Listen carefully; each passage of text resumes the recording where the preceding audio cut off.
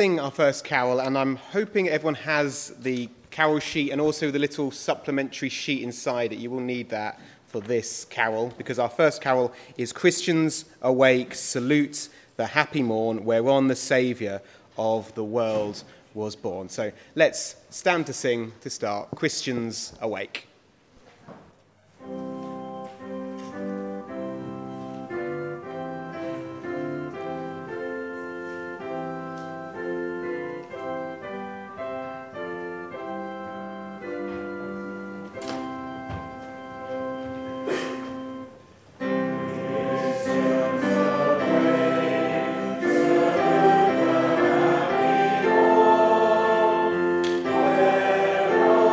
Savior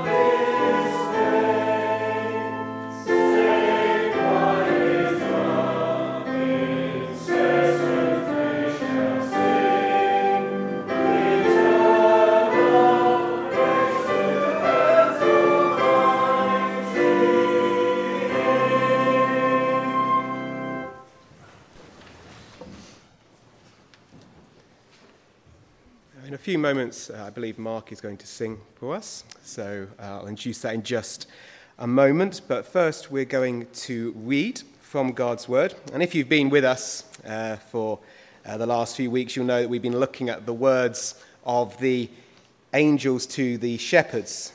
And so those who have been with us the last few weeks should be very familiar with these words. But we're going to read them for just one last time this Christmas. It's from Luke's Gospel, and we're going to read from chapter 2, verses 8 to 14. So it's Luke's Gospel, chapter 2, verses 8 to 14. Now there were in the same country shepherds living out in their fields, keeping watch over their flock by night. And behold, an angel of the Lord stood before them, and the glory of the Lord shone around them, and they were greatly afraid. Then the angel said to them, "Do not be afraid, for behold, I bring you good tidings of great joy, which will be to all people. For there is born to you this day in the city of David a Saviour, who is Christ the Lord. And this will be the sign to you. You will find a babe wrapped in swaddling cloths, lying in a manger." And suddenly there was with the angel a multitude of the heavenly host, praising God and saying, "Glory to God in the highest, and on earth peace, goodwill towards men." In a little bit we're going to be looking at what it means for Christ to have been born in a manger. But I don't know what you thought when you heard those words just then of the angels. Glory to God in the highest, and on earth peace, goodwill toward men. It seems a bit ironic, doesn't it, in the world we live in? There's not much peace on earth, not much goodwill toward men. We've been particularly reminded that of just the last couple of years. And as I say, it sounds quite ironic, and some people could read those words and be quite cynical. But that attitude isn't anything new. For centuries, millennia even, people have been cynical about the message of the angels. And one of those men was a poet called Henry Wadsworth Longfellow. Bit of a mouthful, but that was his name. And he lived in the USA during the American Civil War, and his son was called up to fight in that war. And just before Christmas, in I think 1864, he got the news that his son had been severely wounded with life-altering injuries. And the next morning, or whatever morning it was, when Christmas Day dawned, he was walking in the street and he heard the bells pealing, their message of peace on earth, goodwill to men. And he thought, really? My son is seriously injured. It's not much peace in this world. But he pondered it and he wrote a poem. And you can see it in the back of your sheets. And the words of that poem have been made into a song. Not exactly all the words of the poem, but you can read that in your own time. But Mark now is going to sing for us the song which goes with this poem. Thank you.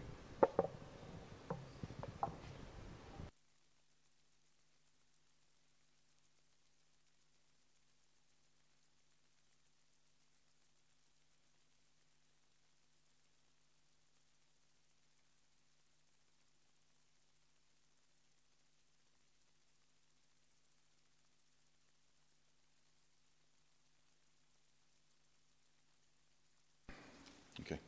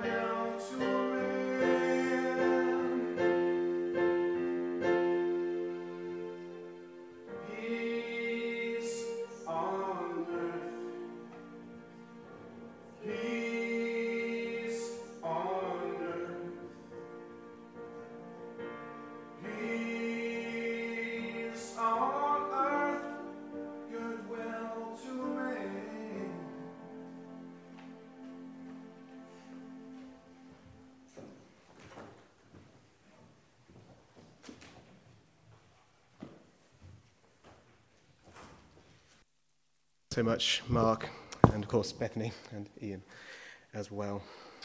Did you catch the words there? He spoke of the mocking chimes of those bells, peace on earth, goodwill to men.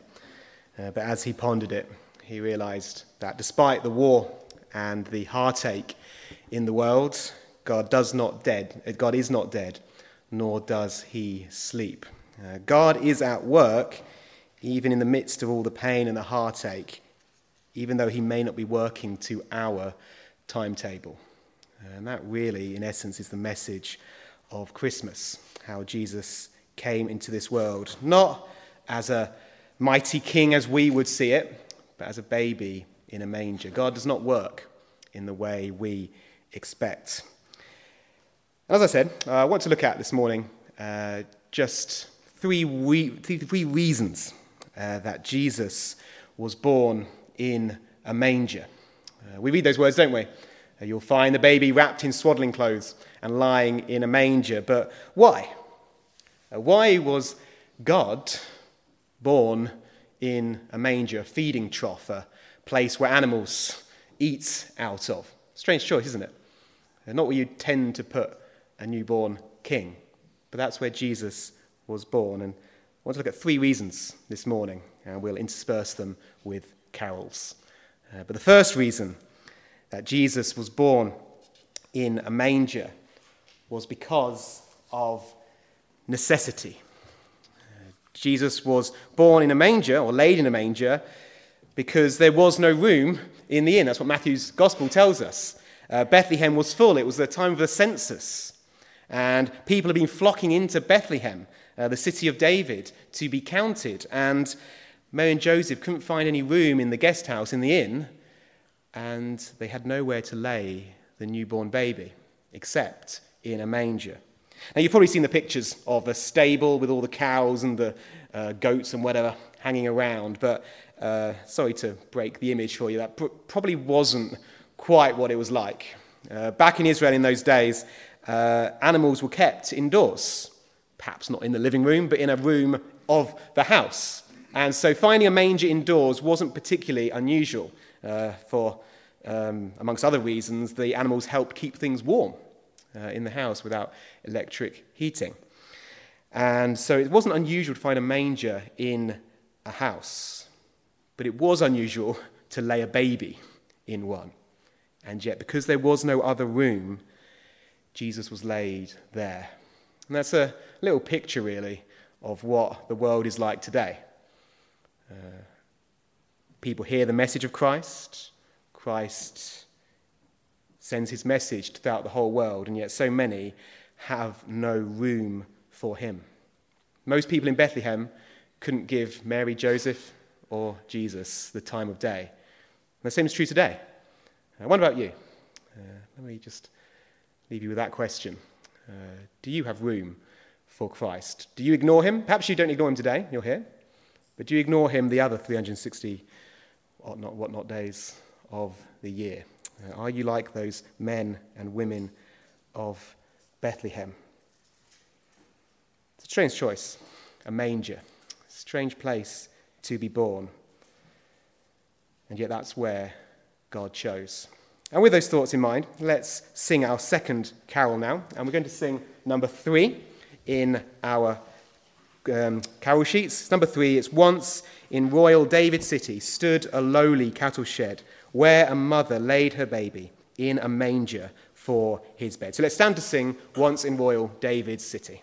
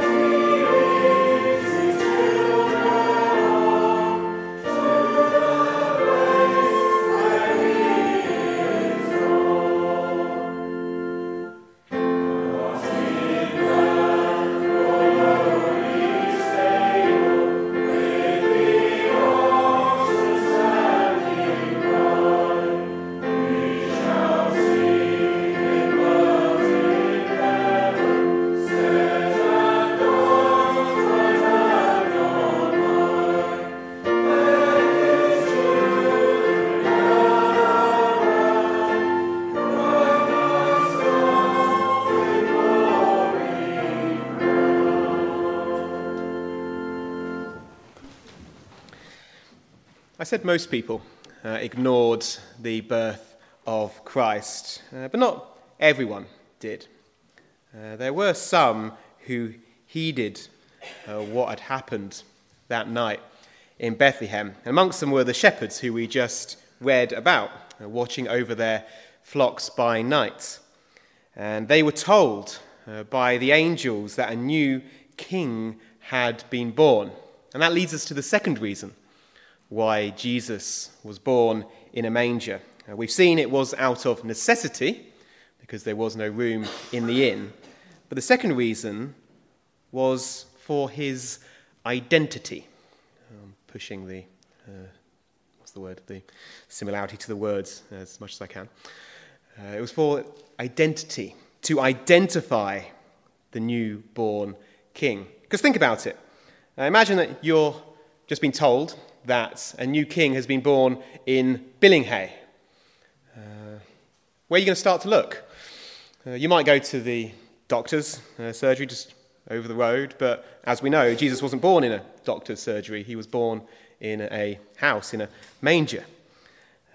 So where would you start to look? Could be anywhere.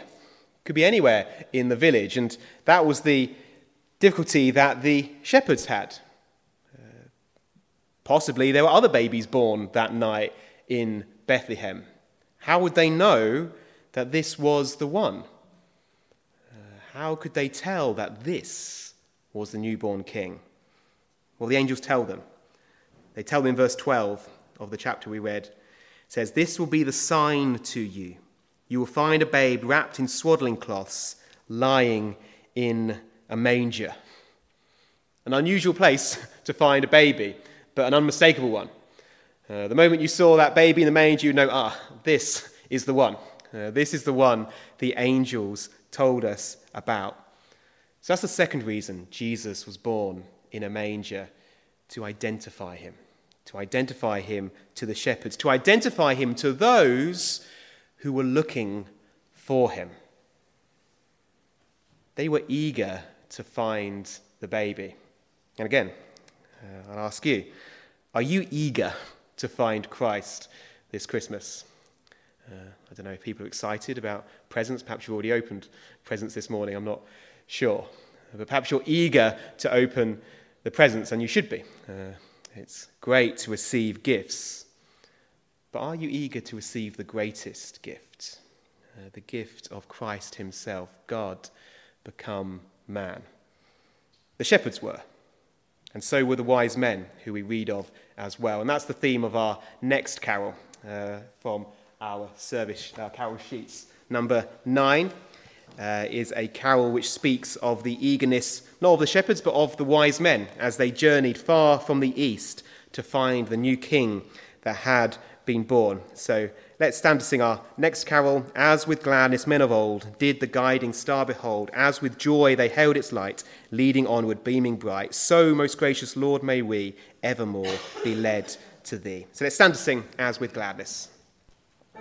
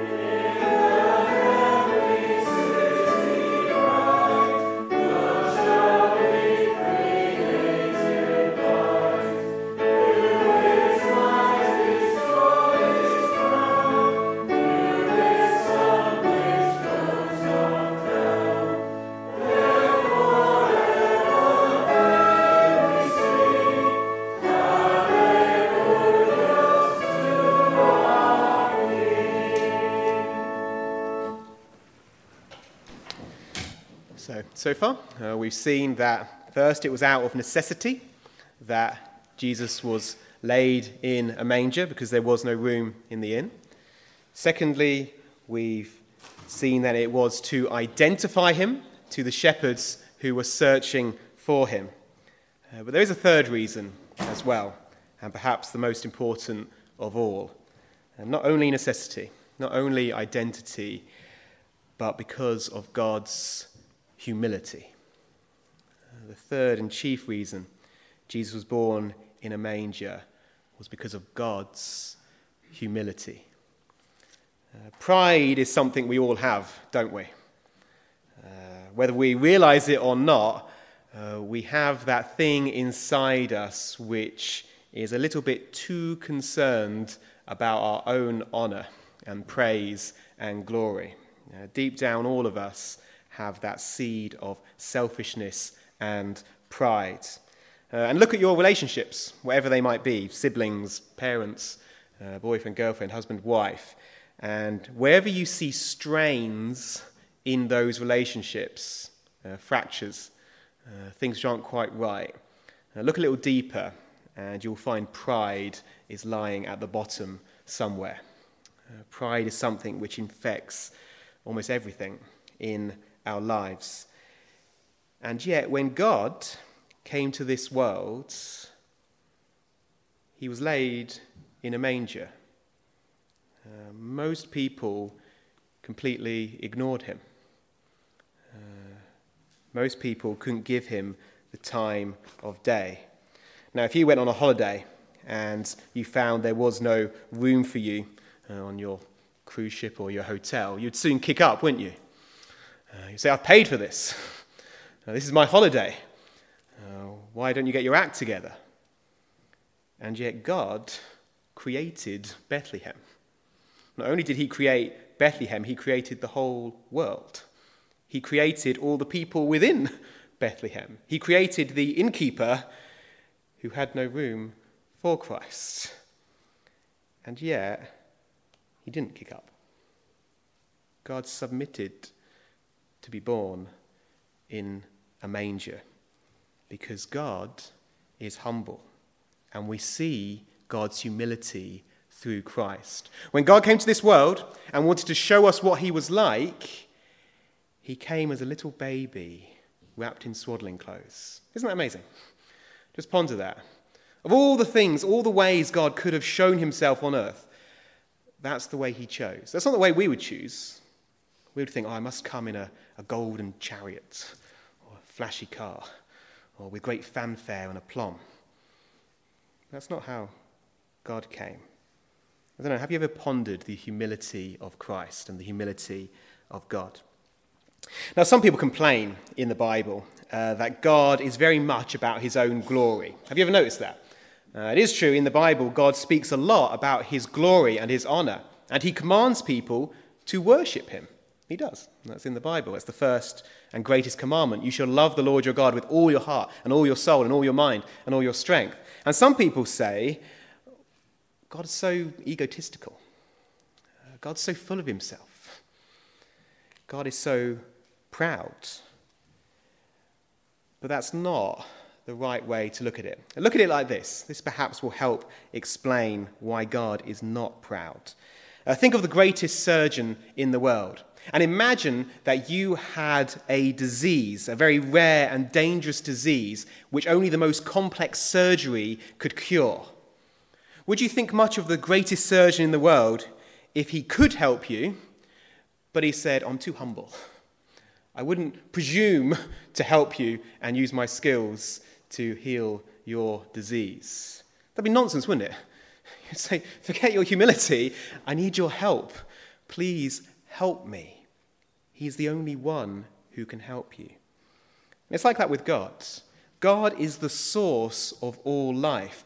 When he says, worship me, what he's saying is, I have everything you need. You cannot live eternally without me. As it says in the book of Acts, in him we live and move and have our being. So when God gives himself to us, he's not being proud, he's not being arrogant, he's being generous. He's being loving because there is no one greater that God can give to us than himself. And that's who Jesus is. God given to us. God with us.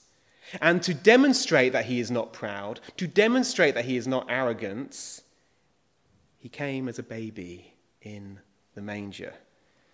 So next time you're tempted to accuse God of taking more than his due, look at that baby in the manger and listen to Christ's own words when he grew up, where he said, "Come unto me, all you who labour and are heavy laden, and I will give you rest. Take my yoke upon you and learn of me, for I am meek and lowly of heart." That's what Christ is like. That is what God is like. And I particularly love that verse, because that's the verse which finally helped me see who Christ is. I was brought up in a Christian family, and I read the Bible from a very young age, but I didn't understand the message of the gospel until I was about 16 years old. And when I was 16, I became very concerned about the sin in my life, the guilt I had on my conscience. I hadn't done anything tremendously bad by the world's standard, but I knew I wasn't what I should be on the inside. And for about a year, I was worrying if I could be forgiven. How could I remove this guilt from my conscience? Until I read those words of Christ. "Come unto me, all you who labour and are heavy laden, and I will give you rest." And that's the same message which Christ offers to anyone now on this Christmas morning as you celebrate. I trust go home and enjoy a good meal and enjoy your gifts. Don't neglect that greatest of gifts, the gift of God, of himself through Christ, and how that manger demonstrates his humility. And with those thoughts, we'll close by singing our final carol, a carol which rejoices in who Christ is and what he has done. Number 6, "Hark, the herald angels sing, glory to the newborn King." So we'll stand to sing this carol, and then I'll close with a prayer.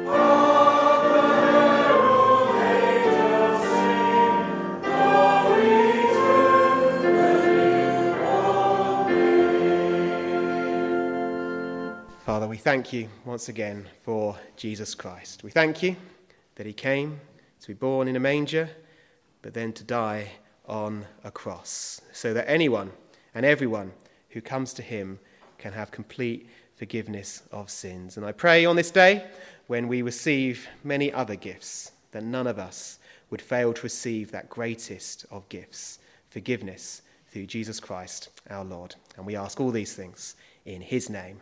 Amen.